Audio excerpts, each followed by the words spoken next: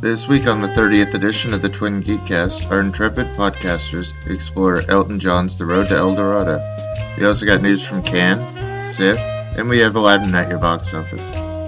Movies and friendship. Those are mysteries. Yeah, well, that's just like your opinion, man. Both is good.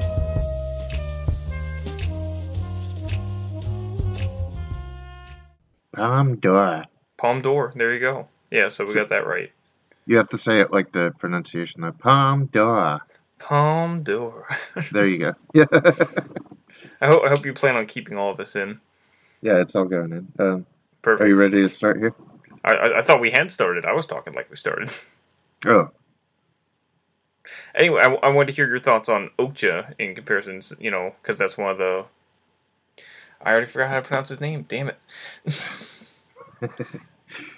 June Ho Bong. Ho Bong. Anyway, two O's, which makes an oo sound. June Ho Bong.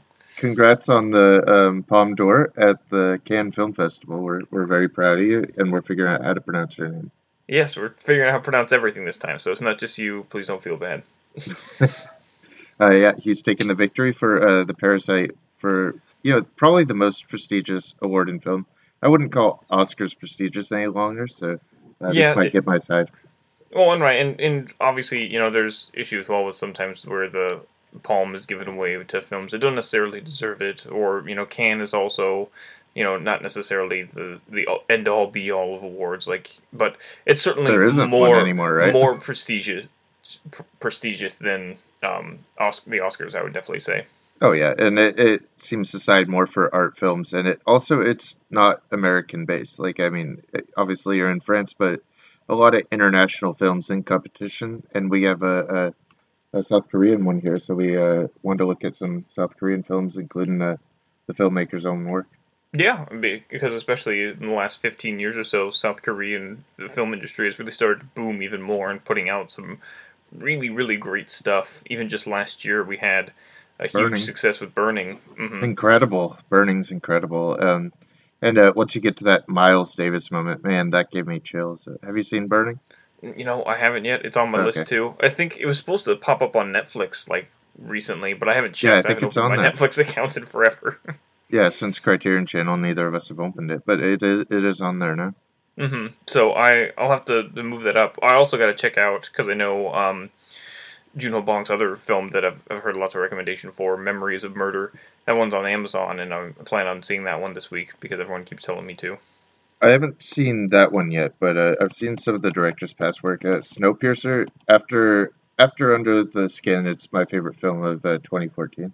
That's interesting that you love it so much. I really enjoyed it, but, I have that problem where sometimes where you get big, concept sci-fi films where things kind of fall apart when you think about them a little too much. I like the idea of the train and how it, kind of is everything, but I'm like, this doesn't make complete sense. No, it only really works as allegory, and as long as you only take it metaphorically and as allegory for what would happen to society if it were packed onto a train.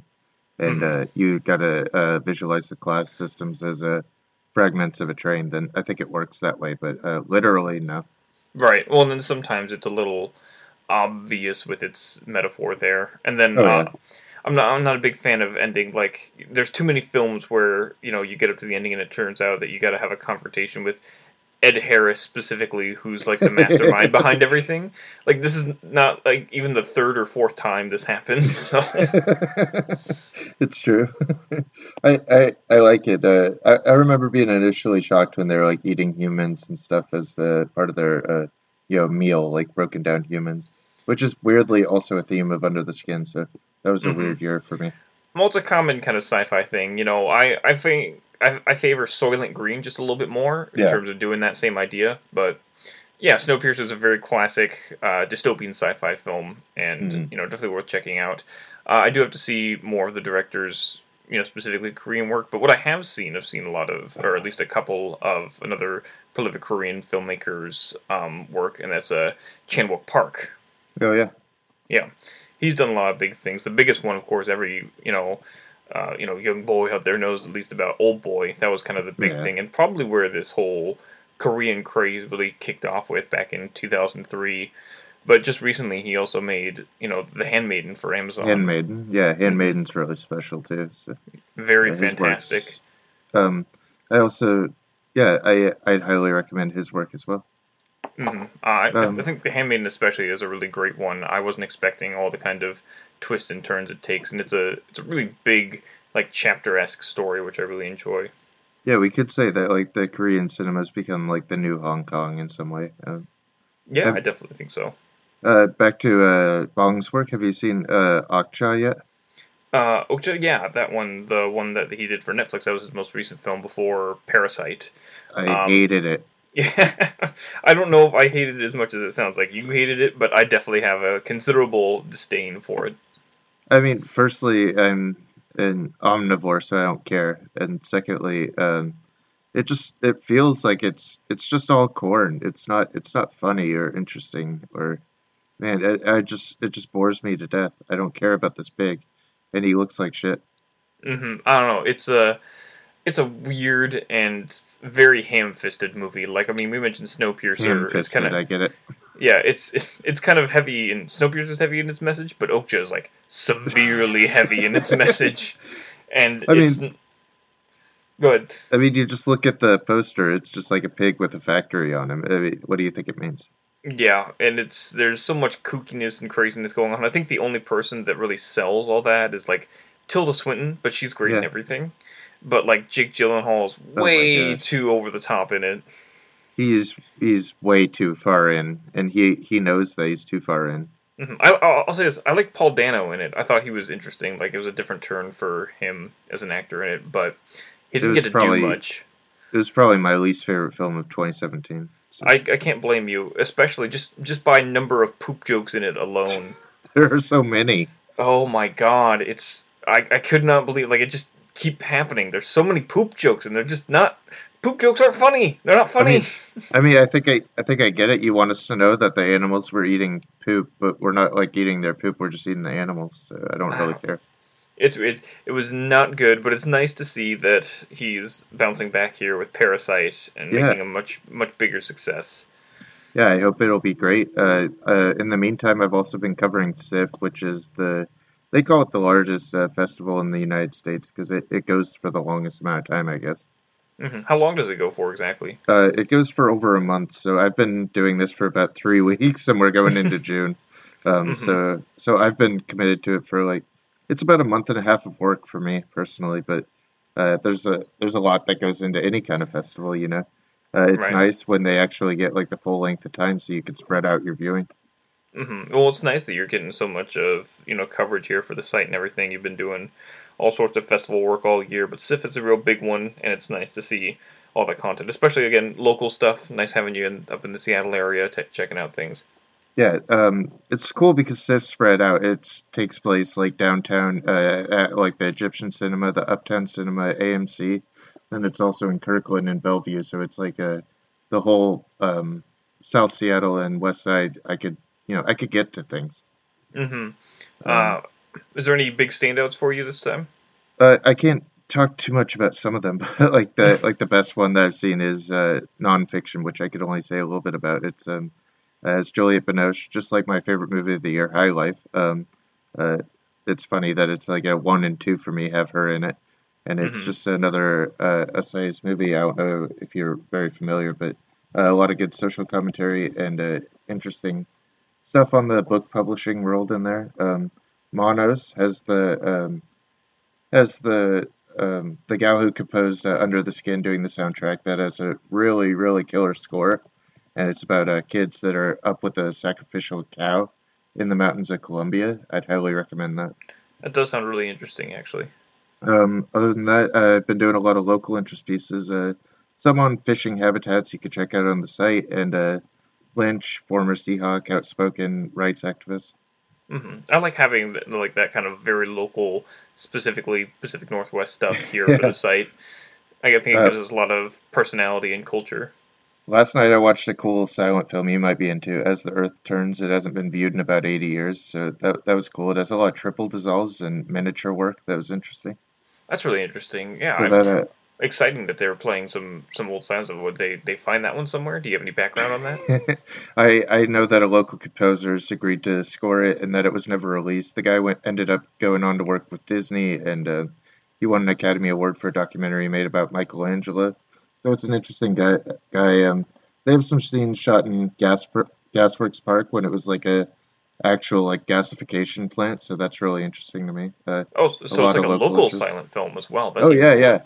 He's a Seattle guy that ended up winning awards, and like even pre-Citizen Kane, this is an independent film outside Hollywood, which is really cool. Mm-hmm. That's very interesting, and in having that within the Seattle area, I think it makes it even more special. I love hearing about all of the cultural stuff around our city there. It's also about it's 1938, right? So it's right before World War II began, like a year preceding, and then it's about the imminent war that Americans will have in Europe, and the impending kind of fascist-controlled environmental danger that's coming to humanity, coming by some dictator. So a lot of foreshadowing for shit we're dealing with. Oh, that sounds really interesting, and definitely a nice highlight of it. It shows you the kind of variety you can get at these kind of festivals. Yeah, I mean, other than that, just a lot of really cool new stuff. A lot of stuff you might have heard of, like Dick Long, a lot of A24 stuff. There's a lot of stuff I can't talk about, actually. Right. Well, we look forward to a lot of those coming once the embargoes and all that lift off them. Yeah, absolutely. I look forward to it. We'll talk about it once it all ends. How's that? Yeah, that sounds good to me. We'll go more in depth there. Until then, we have stuff that you could actually go see at wherever you're located at the box office. Yeah, we got our top 10 this week. Starting here at the bottom, number 10, we got Long Shot still. Long Shot's fun.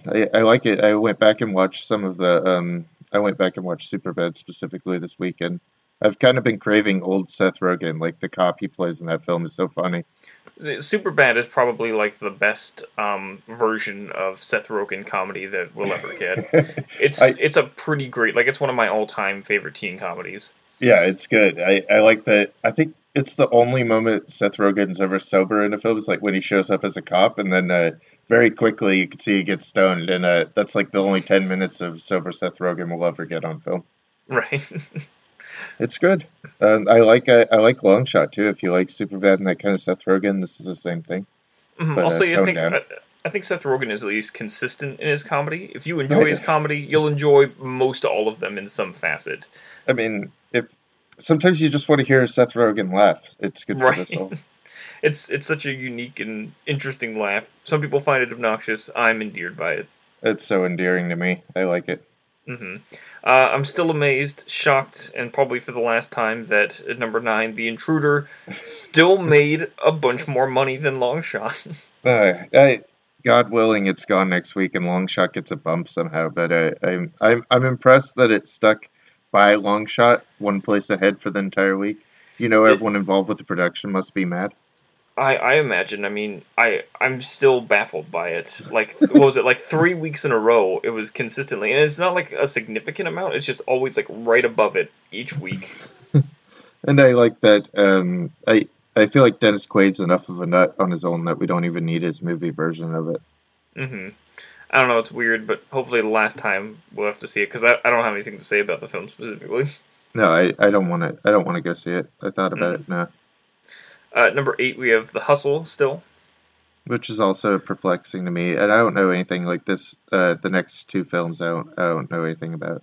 Right, I think we've mentioned them briefly, but I'll just, we'll keep scooting past them here, because 7's A Dog's Journey, which last week we covered very in-depth how the dog cinematic universe works, and, it's a little convoluted, but it's all there. Yeah, this is part of the Universal series, and then there's also a Sony series that had a film earlier this year. That's all you need to know.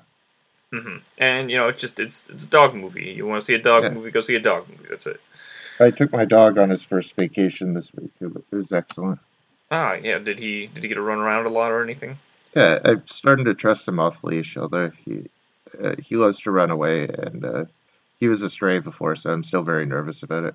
Mm-hmm. Well, you got to be careful, because the dogs are really good. They're not like cats. There's plenty of instances where, back when I was living with my mom or whatever, our dog would get out, and we'd spend like the afternoon looking for him around the town. Yeah. Yeah, yeah. Yeah. So be careful with them. Good to let them off the leash a little bit, but always keep them in sight. Yeah, yeah, my first dog was always a runner, so I'm very cautious with him. Right. Well, you gotta be. Anyway, at number 6 here we have Booksmart. It's a new release this week. I really love Booksmart. Like we were talking about Superbad, I think it's actually a smarter movie, a book smarter movie. But it's directed by Olivia Wilde, which is fun. I like her. I like the girl in it. She's the sister of Jonah Hill, which is cool. Can you tell me a little bit about what the film is specifically? I didn't Oh actually yeah, look it up before. yeah, of course. It's super bad, but the girls are smart, and they realize that they studied all throughout high school, and everyone else that studied but also partied got into colleges too. So shouldn't they go to party? Mm, That's the whole okay, premise. I see. So yeah, very, very kind of super baddie, I see, but Yeah. more in the college setting. No, it's just like the last day of high school. They Oh, realize okay. that they didn't get a party, and they have to go party now, and they're going to fulfill that one day, so they don't have to say I went through high school and didn't do anything fun. Okay, I see. Cool. So it's like we said, reverse kind of super bad, Yeah, where it is kind of the nerds, rising up to join the party culture and all that. yeah, and they're not even. I like how thoroughly they're nuanced they're presented because they're not just like nerds. Like they have personalities and interests, and they're not lame at all. Like they're never like stuttering or antisocial. Hmm. Caitlin Deaver and uh, Beanie Fieldstein, who's Jonah Hill's sister. It's funny because Jonah Hill got his start in Superbad, and it feels like she's really cute, man. She's really cute, funny. You know what I mean? Like Hmm. she shows up on screen, you're just like, man, that girl's endearing, and I hope to see her in a lot of comedies now. Well, that's good. That's promising to see. And when she has her toothy smile, she looks just like Jonah Hill. It's really sweet. So, I guess it really gave you the super bad vibes then, huh? absolutely. And if you like Superbad, I don't want to call it like lesbian teen Superbad, but it'll fulfill that need. Yeah. Well, that's good to see. Good to have more comedies in here. That's always nice to have throughout the year. I mean, Uh, I'm number totally going to rewatch this one, so I'd recommend getting out to it if you can. All right. Well, at number 5 here we have Brightburn, which I have not heard too many great things about. It ends with Billy Eilish's bad guy. I don't know what you want me to say. It's like reverse Superman. There's not much. That's all there is to the movie, which is weird to have only one line. That's the entire thing. Yeah, that is kind of a shame. It seems they just had this one idea, which is not an uncommon idea to have. It's not like this idea It's hasn't not been weird. done a bunch, but yeah, like Like in a time where we have like Deadpool in the box office, we know about anti-heroes and stuff, and we're kind of blending them in. We know about this. hmm I think it looks like they did the smart thing though, because it looks like this was a really small budget. It's already made its Hmm. budget back. It looks Oh, like good. just on opening weekend here. I mean, Uh, even if I'm just okay with movies, I want them to be successful unless they're Disney or something. You know? yeah, you just want to see the world burn with them. As long as it's not a big corporation that I feel angry about, then I feel okay. Yeah, Um, well, we have this innate sense to always want to root for the underdog. So yeah. Absolutely. And this is total underdog film. It's produced by James Gunn, his first production, really first work that came out since Guardians, hmm I or believe since it. being booted. I believe it was written by his brothers as well. So. Yeah, it was written by his brother and his cousin. So it's a family affair. It feels like an old trauma film. There's a scene where one of the girls gets a piece of glass in her eye. I'm not very good with eyes in films. I don't like them Oh to be yeah. touched at all. So Um, that gave me I had a hard time with that bit. right. Well, everyone's got that one thing that they definitely don't want to see, in film and whatnot, or whatever. Like that It's, one body part that you just can't handle being sliced or whatever. I mean, just makes fun of me because there's this bit in like I think it's Toy Story 2 where they have to touch their eye or something, and I start freaking out every time. She's like, "Oh man, you can't even do it in this." I'm guessing then that means you can't handle contacts. No, I have contacts in now. I don't mind them. So you can touch your eye to put contacts in, but you can't handle watching characters touch their eyes in a movie, in an animated movie, nonetheless.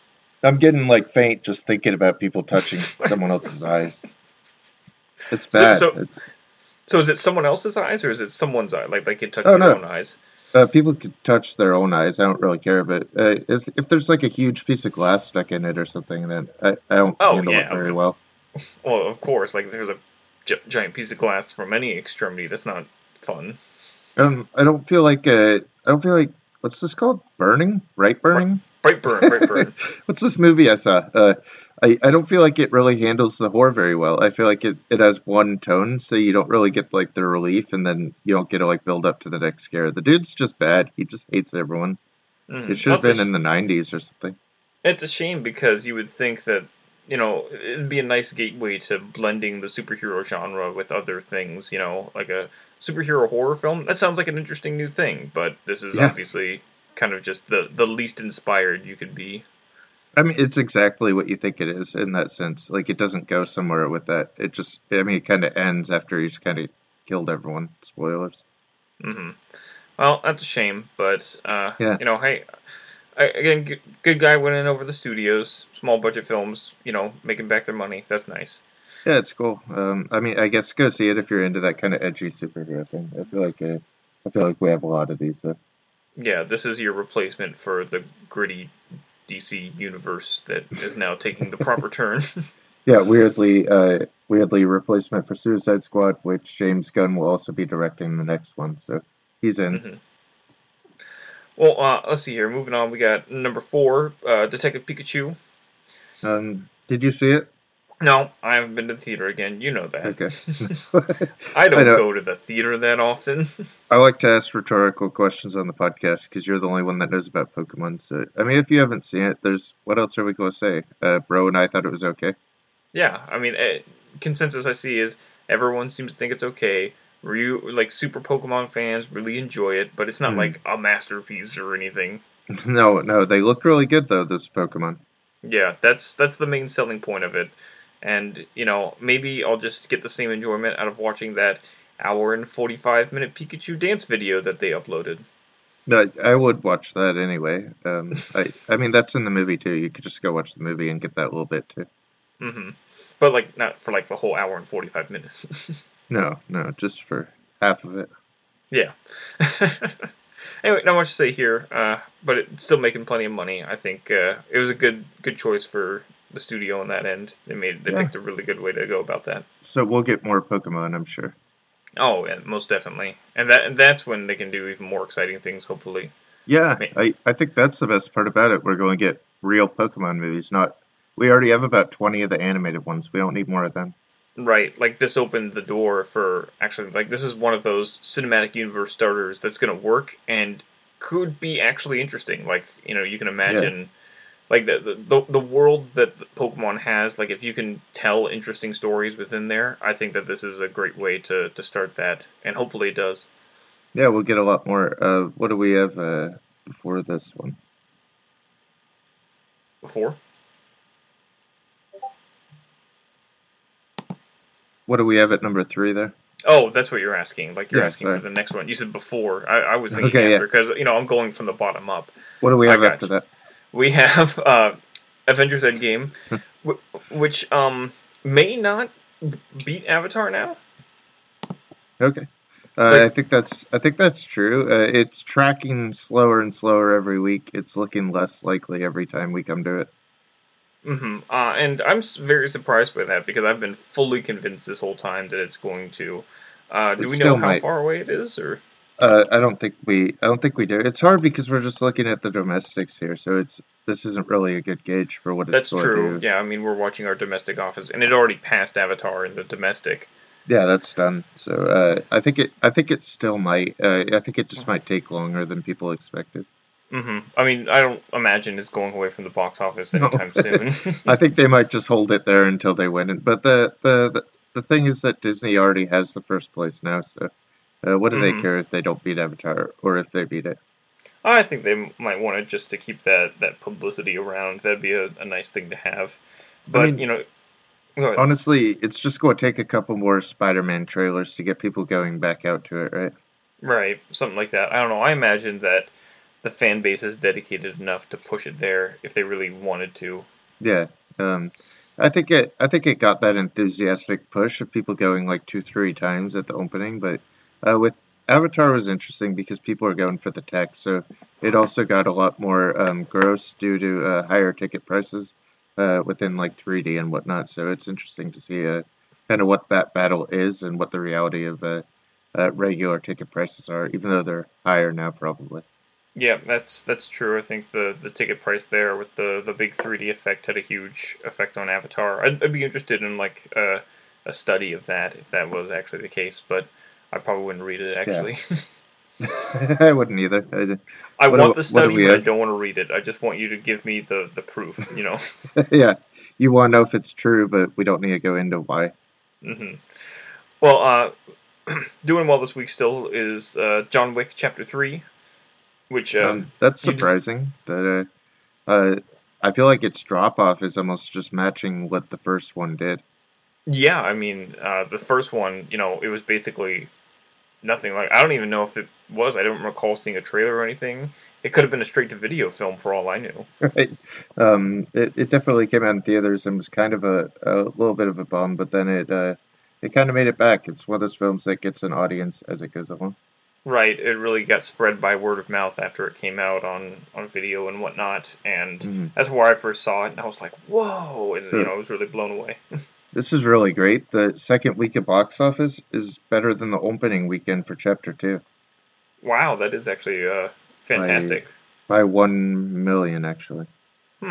Because, Chapter 2 was also a pretty big success there. I remember that was a really riveting experience going in, waiting in line to see it. And walking out of Chapter 2, I was like shaking from how exciting it was. And I wish that 3 had been the same for me, but it was not quite.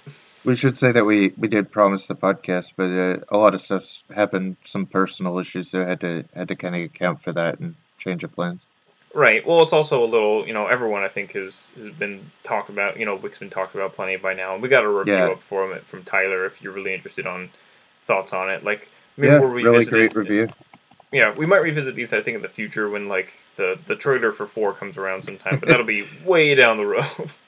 Well, it took some of the wind out of my sails finding out right away that there was a 4th one coming. I thought we were going to cover an entire trilogy, and then that turned out not to be true. Believe me, when you went if you'd gone to see the film, the wind would have been vigorously sucked out of your sails, realizing that, this is not complete whatsoever. But I think we'll be talking about it at least for a few more weeks, so by the time I do get to it, we're going to have plenty more to say about it.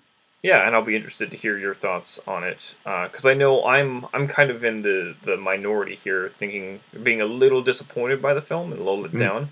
I did, talk with a couple of people out in the real world about it, but, amongst the people on the site here and the general consensus on the internet, I'm seeing people still really love the series here, and they thought 3 was one of the best yet. 3's total gross, by the way, already higher than the total domestic of John Wick 2, which is fantastic. No wonder we're getting a 3rd or a 4th one. Yeah, no surprise here. The series has really escalated considerably over time. Do you want to talk about number 1? I know it sounds like really hesitant to. No, should we skip it? No. I think we at least got to mention what's going on here. All right. At number 1, unfortunately, to much to our disdain, we have the live-action Aladdin here from Disney. Is that a mistake? I would think it is, but I don't know. I guess not. People really want to see it. I wonder if how many of the people are spite watching it. Or seeing it just to see how bad it is. How if it's really that bad. Made 112 million. Yeah. Well, already. I mean, it's got the 90 million right now in opening week here over a 180 million budget. You think it's going to make that back? I mean, yeah. I'm so depressed by this film. Because you did go and see it, yeah. Yeah. You just sound so deflated, like all of your energy just left as soon as we got onto this film. That sounds right. I was surprised by how boring it was. Mm-hmm. I mean, I think if you're going to take something like Aladdin and give that to a director, maybe they'd be energized or have some reason they want to do it. But I walked out of the theater not having any idea why Guy Ritchie wanted to do this movie. I mean, money. That's my best guess. I mean, money seems like the only motivating factor, and it's kind of lame because they got uh, some good people to do the roles that might have been interesting in some sense, like especially what's her name? Naomi Scott. That's Yep, her name, yeah, right? that's her Yeah. name. She's very alluring as Jasmine. It could have been interesting if you got a better cast around her. The guy, what's his name, Manser or something, that plays Aladdin. He has no motivation whatsoever. And the Jafar's bad. So if the whole battle is their battle, if the whole film is their battle over the lamp, then neither of them have any motivation. It's just flat. Mm-hmm. Do you want to talk about the big blue elephant in the room? um, the movie's at its best when Will Smith is just in his, usual skin, but then when they do the CG thing, it's just as bad as the trailers look. I'm seeing that there's a weird picture here. I'm looking at IMDb where he's wearing glasses in this one shot, That's and he's got strange. like a pencil behind his ear. That's one of those transformations, probably. You know how Robin Williams' character. Well, Robin Right. Williams was such an impressionist, right? That he was able to like flip between like Richard Nixon and like all these TV show hosts. Kind of, he was like a game show personality wrapped into a genie. Will Well, Smith doesn't have that range. He stays. His one character is a '90s Will Smith. That's hmm his character of the genie. right, and that's the big thing. I mean, when they originally made the first Aladdin, they basically made the film built around the idea of Robin Williams as the genie. That was his Yeah, whole comedy style. That was his stand-up routine. So it was perfect for him in that case. But trying to put Will Smith in it, who basically, even when he is acting, is just playing Will Smith. yeah. That's not a very smart choice. Nobody's really acting here. I wouldn't call it acting. Um, there's a Bollywoodness to it that we covered last week. I understand that it has like some after like examining it, yeah, it has some Southeast Asian influences to it, but really it's a Midwestern story in my mind, or hmm a Middle Eastern. Sorry. Right. Well, yeah, that's what it is. Yeah. Um, I think the genie. I think it makes or breaks the movie, right? I think that was the whole point. It has to. He's what makes the first one. Like, if you take the genie out of the original Aladdin, it's not nearly as impressive. I feel like you had like Robin Williams, and then you had, really fun comedian like side characters. Like you even got Godfried in there, which Right. is Oh, it's a Iago. I love him. I love him yeah, as Iago. yeah. I mean, it means nothing now, and it's kind of fucked up now when you take the little monkey and he's made to look like a human. Like, stop dressing up your monkey. hmm It Uh, is. it works better in cartoon. Right. Absolutely. That's a shame. I'm sure you'll be ranting about it in future ones as it sticks around. This It's is not going going to to go be here away. forever, man. hmm We're going to be talking about Aladdin until Lion King comes out. Then we're going to be talking about Lion King until Frozen comes out. Well, you know what? I might just have to stop doing the podcast for that time when Frozen's around. I don't want to hear about it. I'm probably going to be more enthusiastic about Frozen 2 because at least they're inventing something. The other thing about this is you know what's going to happen. They didn't change anything. They did two hmm things. They gave Jafar a backstory and they gave the genie a love interest, which is really weird. That what? That's Yeah. Is she I like a mean, pink it's played genie? pretty straight. It's not very interesting. He has a passing love interest in the Handmaiden of Jasmine, which isn't very fun.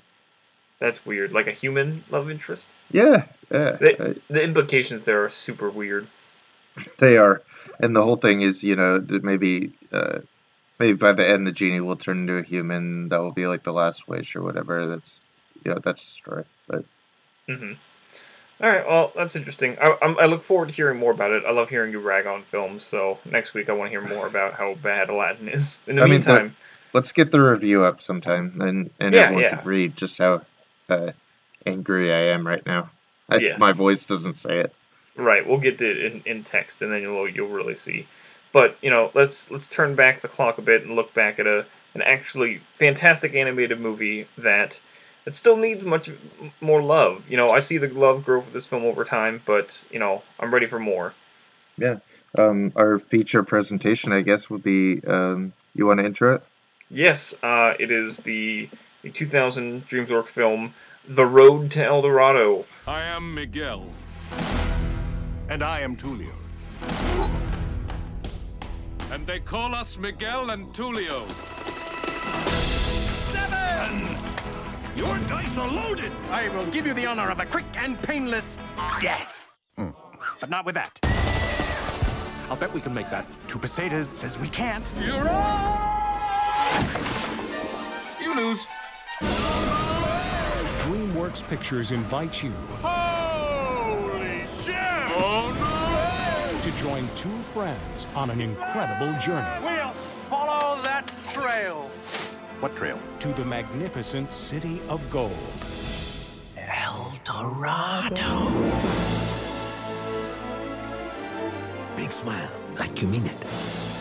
They actually think we're gods. Miguel and Tulio, the mighty and powerful gods. Hello. Now, Going to need my help. What makes you think we need your help? Are you serious? they're bound for excitement, Who's the guy? You the guy. romance, and danger. I know you are not gods. You're not a god? Which horribly flopped on release, but has now, I believe it was the only film of DreamWorks that flopped ever. Yeah, we were trying to look through it, and just looking at DreamWorks films, like, I don't know if Prince of Egypt was a big success. I don't actually, that one might be another, but it may have made its money back, but I know for a fact that El Dorado did not. And that's basically why they stopped doing what they had been doing there and changed tracks completely. And we got Shrek the next year, and Yeah, nothing was the same ever again. yeah, Shrek really messed it up, didn't it? hmm This is, I'll go ahead and get this up front on the table here because I have huge personal bias because this is my absolute favorite animated film of all time. I mean, we're saying better than original Aladdin, not just like this year's Aladdin. Yes, no, like better than any animated film, I would say personally. But that's for me. Like, I want to say up front that I understand that there are issues with the movie. There are some plot contrivances. I pointed out to you when we were watching this that it doesn't make any sense that the natives already speak the same language as they do, whether it be Spanish or English or whatever the hell. Yeah. There's the whole plot hinges on the volcano eruption proving their godliness, and it's just very convenient. Like so stuff like nitpicky stuff like that, I get that, but I don't care. It's perfect to me. Yeah, I mean it's based on like the Rudyard Kipling, The Man Who Would Be King, right? Is that Right. what it is? Yeah, which is also, it was adapted in 1985 from a John Huston film with Sean Connery and Michael Caine. That's worth checking out if you're interested in that. What film was that? The Man Who Would Be King. Oh yeah, okay. Yep. I got you. So yeah, it's based off that classic British explorer trope, where they want to go into the jungle. They have like a very, it's always very convenient setups for how they have to get there, right? Right. This one's definitely, obviously very different. Those are, it's kind of a more serious, story. The kind of the white savior story still, whereas this is much more comedic, fun, lighthearted, and it was compared a lot to the inspiration from the kind of Bing Crosby, adventure films. The Road to, like that's where the title comes from. There's a series of Road to films. Yeah, it's all the Crosby Hope films of like what was it, like 50s that were very big back then.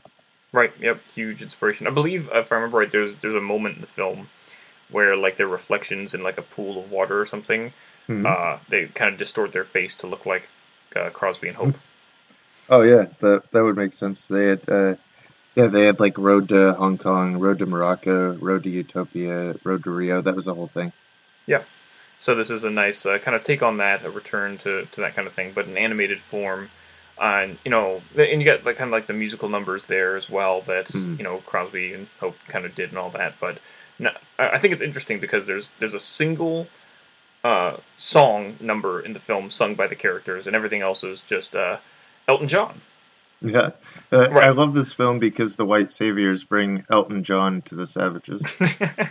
Well, and the music is a very beautiful blend of John's kind of classic style as well as the kind of the Spanish strings, and you got like flute music in there as well to give it the kind of more native feel. It's a really, smart blend of all of this to create a very kind of authentic experience. There's a lot of cultural inflection upon the music, which I like you're saying, along the Spanish strings, and it has a very native feeling to it. But also, it has like the mixing of cultures present in the music, which I really like. Yeah, like I said, it's not just like the two elements. They blend them together to create this kind of unique world where they've all collided, as is with the story. Like the music is very reflective of what's happening in the film. And really good tie-in this week because we have Rocket Man coming out the day before this launches.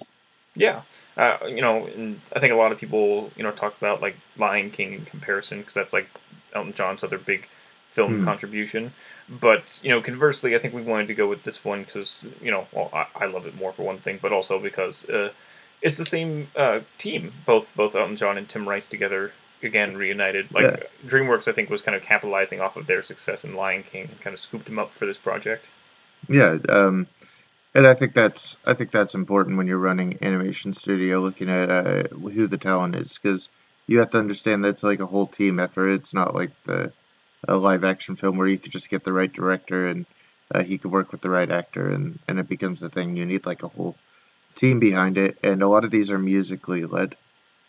Right. Well, I mean, you can see even like I was kind of pouring over the credits a little bit as they were rolling. Like each character has their own team of people dedicated to designing and interacting with them. So it's a whole thing. Like, and it's teams of teams of teams all collaborating together.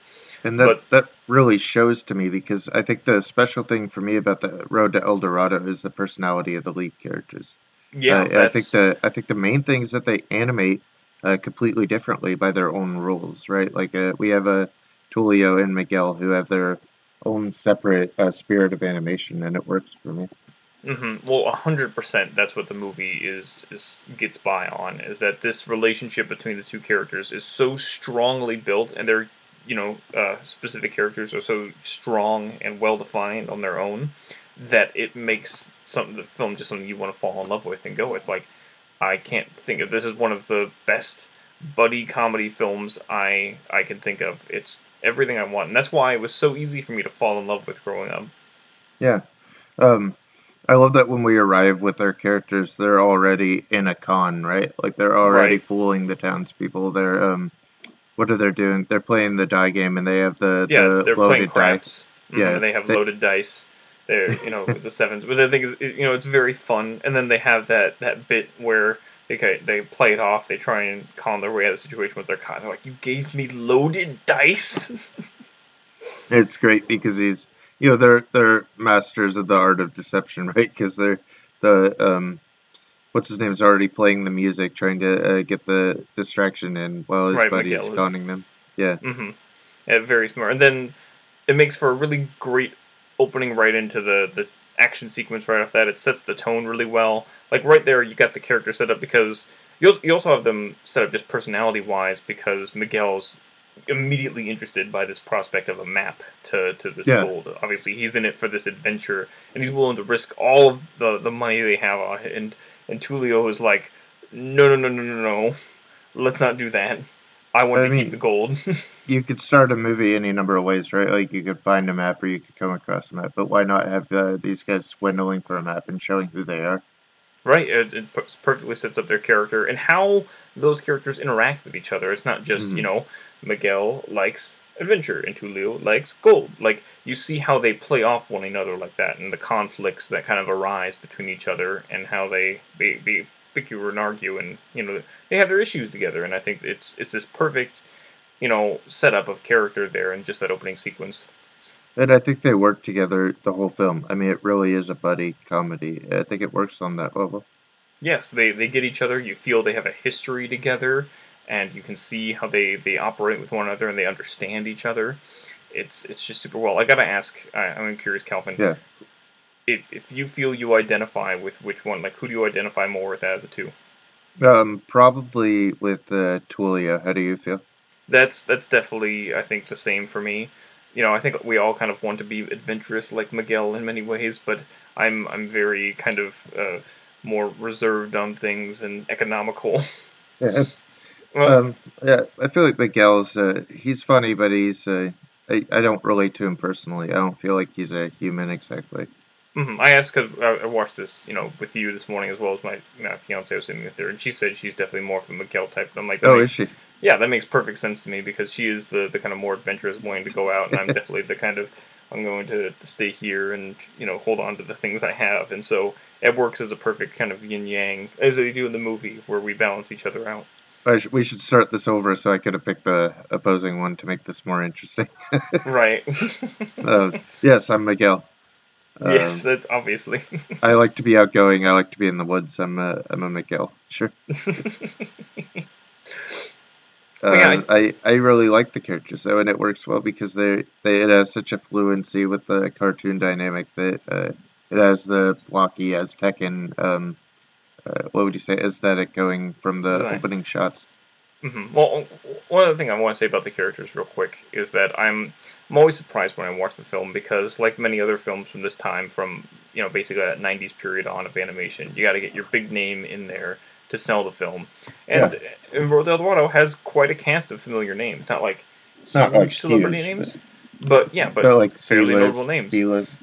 Yeah, like what you've got. I mean, you got like Jim Cummings doing a great job as Cortez. Oh yeah, and he's great in it as well as a couple other voices. But you got like interesting people, like celebrity, known enough people, not something a kid will know. But like the main actors, Miguel and Tulio, are played by Kenneth Branagh and Kevin Kline, and it really interested me because I'm like, I recognize these people. I've seen plenty of stuff with them. I know who they are. But when I listen to the film, I can't see them. I can't envision them, especially with like Kenneth Branagh, which shocks me because what are you knowing, like, Kenneth Branagh from, like, a lot of, like, Shakespearean stuff and literary works? Kenneth Branagh is very much that kind of literary kind of director, and he's kind of very, like, posh kind of person. He comes off very kind of snooty, in almost everything. I'm not a huge Kenneth Branagh fan in general because of his kind of personality, but you don't get that at all because he's so free-loving and, kind of full-spirited here as Miguel, and it's really interesting to see because I don't see anything similar to that in his whole catalog. No, and he's you might know him like more recently from like Murder on Orient Express or like Dunkirk or something. He's getting out there a little more, but back then not really. It's nice to get these actors that you can't really put a face to because you don't have to imagine Robin Williams. Oh, that's such an interesting thing because, like I said, it's like Kenneth Branagh is definitely an actor I can identify and see, but this role is entirely different. So it's so nice to see that. And same kind of thing with Kevin Kline, but to a lesser extent. There's some silly things with Kevin Kline I've certainly seen. Yeah, I mean I can't name any of them right now. The big one that I always think about is he's really fantastic in A Fish Called Wanda. Okay, yeah, that makes sense. Yeah. Yeah, that's one I'd like to talk about sometime too. That would be a fun podcast. But yeah, as you were saying, I guess get back to it. The other big thing, the real draw of the film, I find, besides the music, as we talked about, besides the characters, is the design of the film, the artwork going into this. It's stunningly gorgeous. Yeah, it comes from like the design of like the Aztec and what would you say, architecture. It's architecturally like that. A lot of computer design on buildings and boats and stuff. But the characters are very flat and hand-drawn. Right. Well, that's the thing is that this was the time where we were starting to integrate a little bit more computer animation into things, and you see that at some points throughout the film where it, kind of gets in with the animation. But for the most part, I find it integrates pretty well. Like the whole end with the boat, chase sequence, like the gold on it's all computer animated, but it fits in pretty well. Like the only time I really notice it's computer animated is in the very beginning, where they land in the barrels and the barrels get lifted onto the ship. Like I'm like, yeah, that's just a computer effect inserted onto the background. There's some stuff with like the boat in the ending, and when they're moving around objects quickly, you could really tell. But other than that, I really like the hand drawn parts of it. Yeah, it's really beautiful, and there's a fantastic usage of color throughout. It's got a very vibrant palette, which I absolutely love. It's just a treat to look at. I was reading back through like old critic reviews, and they're like, it's overcolored, and the only things that have weight are the Toy Story style of computer-generated effects. I'm like, man, you guys really wish for this future we got, didn't you? That's such a weird thing. Like that's the exact opposite of what you would say today. By the way, because the computer effects look dated. No, this is like New York Times and Washington Post, like real outlets. They wish for this future we got with DreamWorks. It's their fault.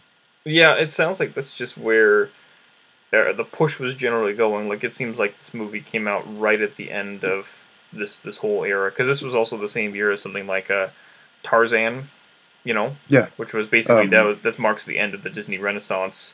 From there they completely changed what they were doing, and so I was looking at the 2000 animated movies, and there were some like last stands of hand animation as a result. Like we had from Disney we had Emperor's New Groove, and then we had Chicken Run, which is more like a practical clay animation, that kind of thing, more than computer generated effects. But then we had Dinosaur on the other end. Oh yeah, that's a perfect example. So if we take Dinosaur as the inverse of Road to El Dorado here, the equivalent, let's talk about which one has aged better and which one remains more in the cultural discussion. Because I bet you most people, unless you saw it when it came out, you don't know what the hell Dinosaur even is.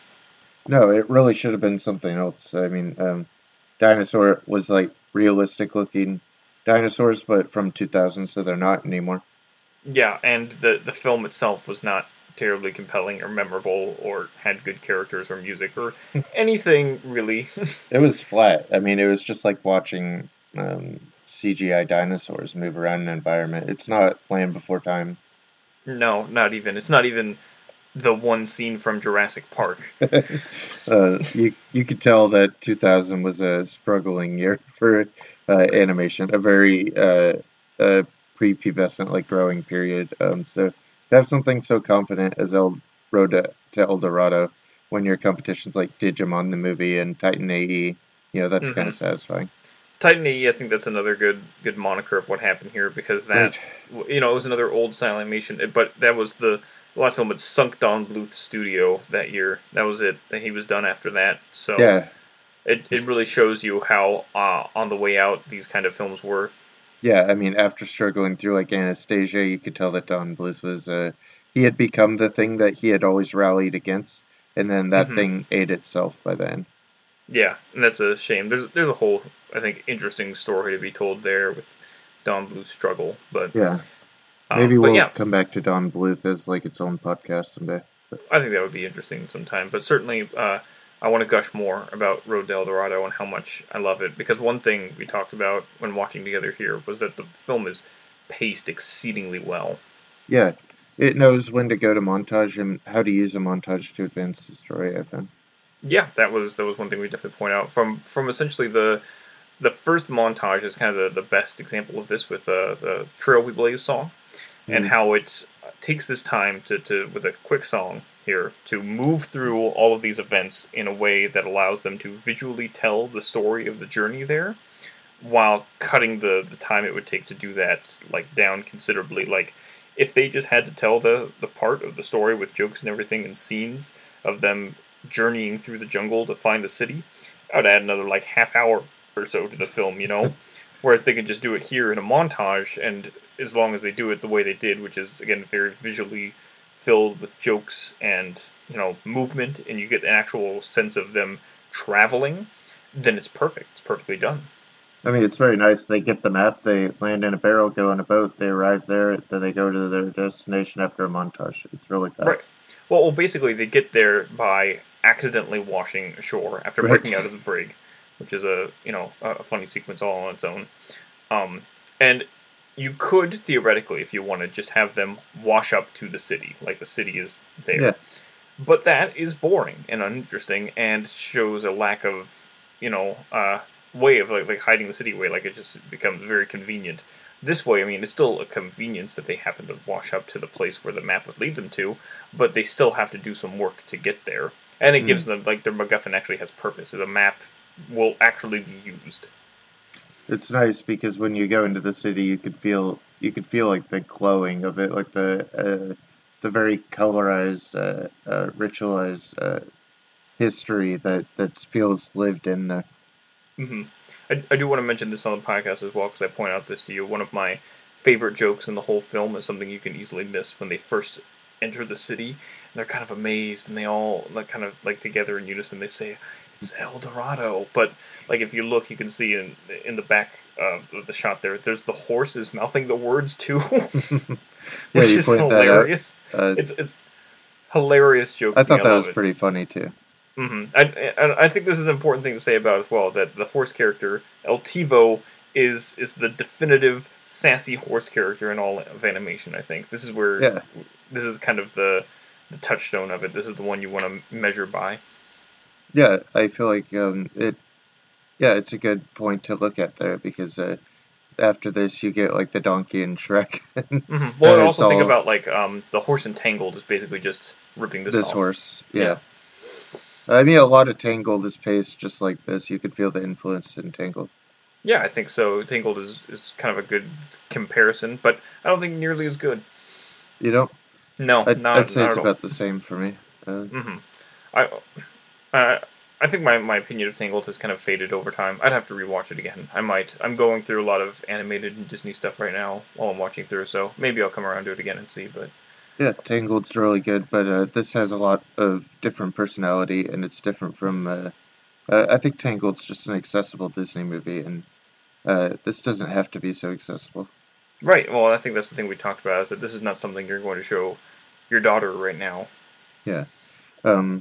Yeah, I mean, we tried to watch it a couple times. She's gotten through it once, but doesn't really care about it yet. Like you said, she's more invested in the cat, or the animal movies, or Yeah, I mean, just Frozen again. Lion King has animals, Frozen has songs. Those are the things she needs right now. Well, I think it's interesting because something like this has songs, but they're different. They're not kinds of like songs. They're not They're like not catchy. I think a kid's song needs to be about like the enunciation on certain words that they could pronunciate easily. You know what I mean? There's a science to it for sure, and this one there's definitely a more artistic sensibility to the Elton John songs here. I think they're plenty catchy still, but Yeah. they're not going to be catchy necessarily to a 4-year-old. But I mean, like Elton John song is different from a Disney song in the sense like, is it whistleable? Like, can you whistle the song? Then it's probably catchy and good. Whereas Disney's like, what's the easiest enunciation you could make? I guess to compare, if we want to compare Disney and Elton John songs, we can just look at The Lion King and say, well, what works about the Lion King songs? And really, there's only 2 Elton John songs in all of The Lion King, and those aren't usually the ones kids will go to. You're looking at your Hakuna Matatas for that, or Just Can't Wait to Be King. I suppose you're not looking at Circle of Life or Can You Feel the Love Tonight? Yeah, absolutely. I like this about the same as Lion King as well.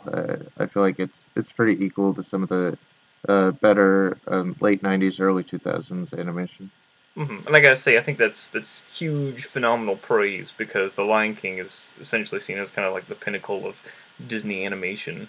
So to consider El Dorado to kind of be on the same level of it, that's it's high. That's more than most people would give it, I bet. I mean, I don't even know if I'd say you say it's your favorite, right? Absolutely, but I have a lot of personal attachment to this. Stuff like this and Toy Story, I grew up watching repeatedly. I mean, I guess hot take, but I don't even think it's the best animated Rudyard Kipling. I think Jungle Book's better. I mean, I can see it, and there's a very classic, timeless element of the Jungle Book as well. But I don't find it nearly as rewatchable. Like I said, my claim that this is the best thing ever is entirely personal bias, and has so much to do with how much I grew up watching it and love it, and then compounded by my later individual love of Elton John music as well. Like, I have this soundtrack as well, and I listen to it a lot sometimes, and it's just, I don't know, it's stuck with me so much, and I dearly, dearly love it. And I was so excited that when you mentioned talking about it at some point, because I was absolutely thrilled to do something like this.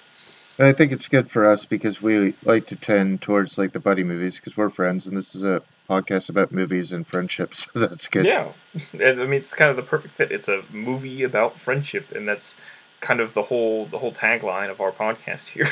Right, that's our whole Orson Wellesian intro.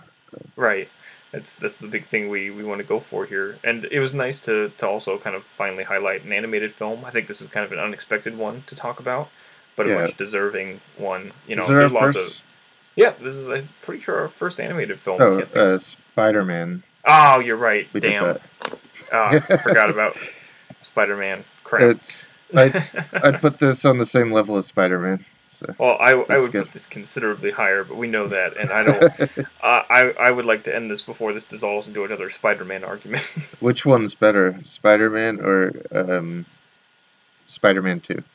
I've said my piece on this, and we've had our discussions. We even had a Twitter poll that I will not acknowledge as being legitimate, but I think that Into the Spider-Verse won the Twitter poll. The people have spoken.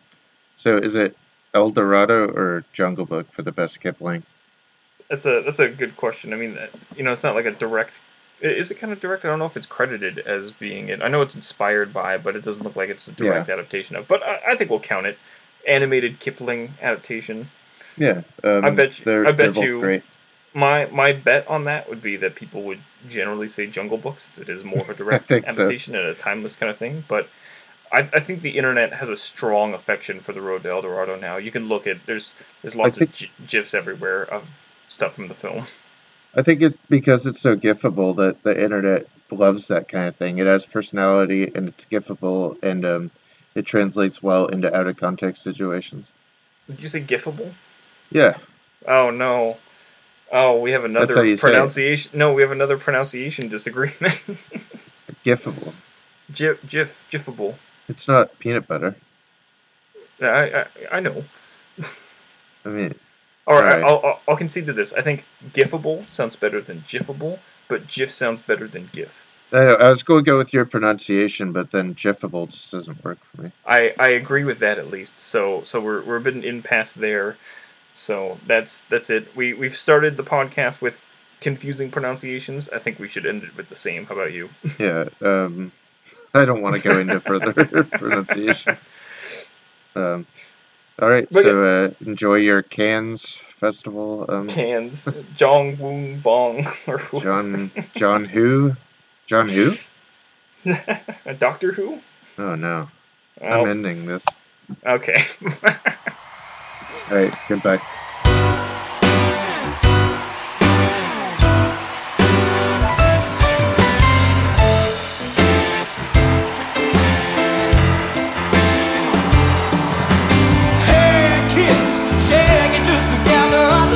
Tell me something that's been known to change the weather.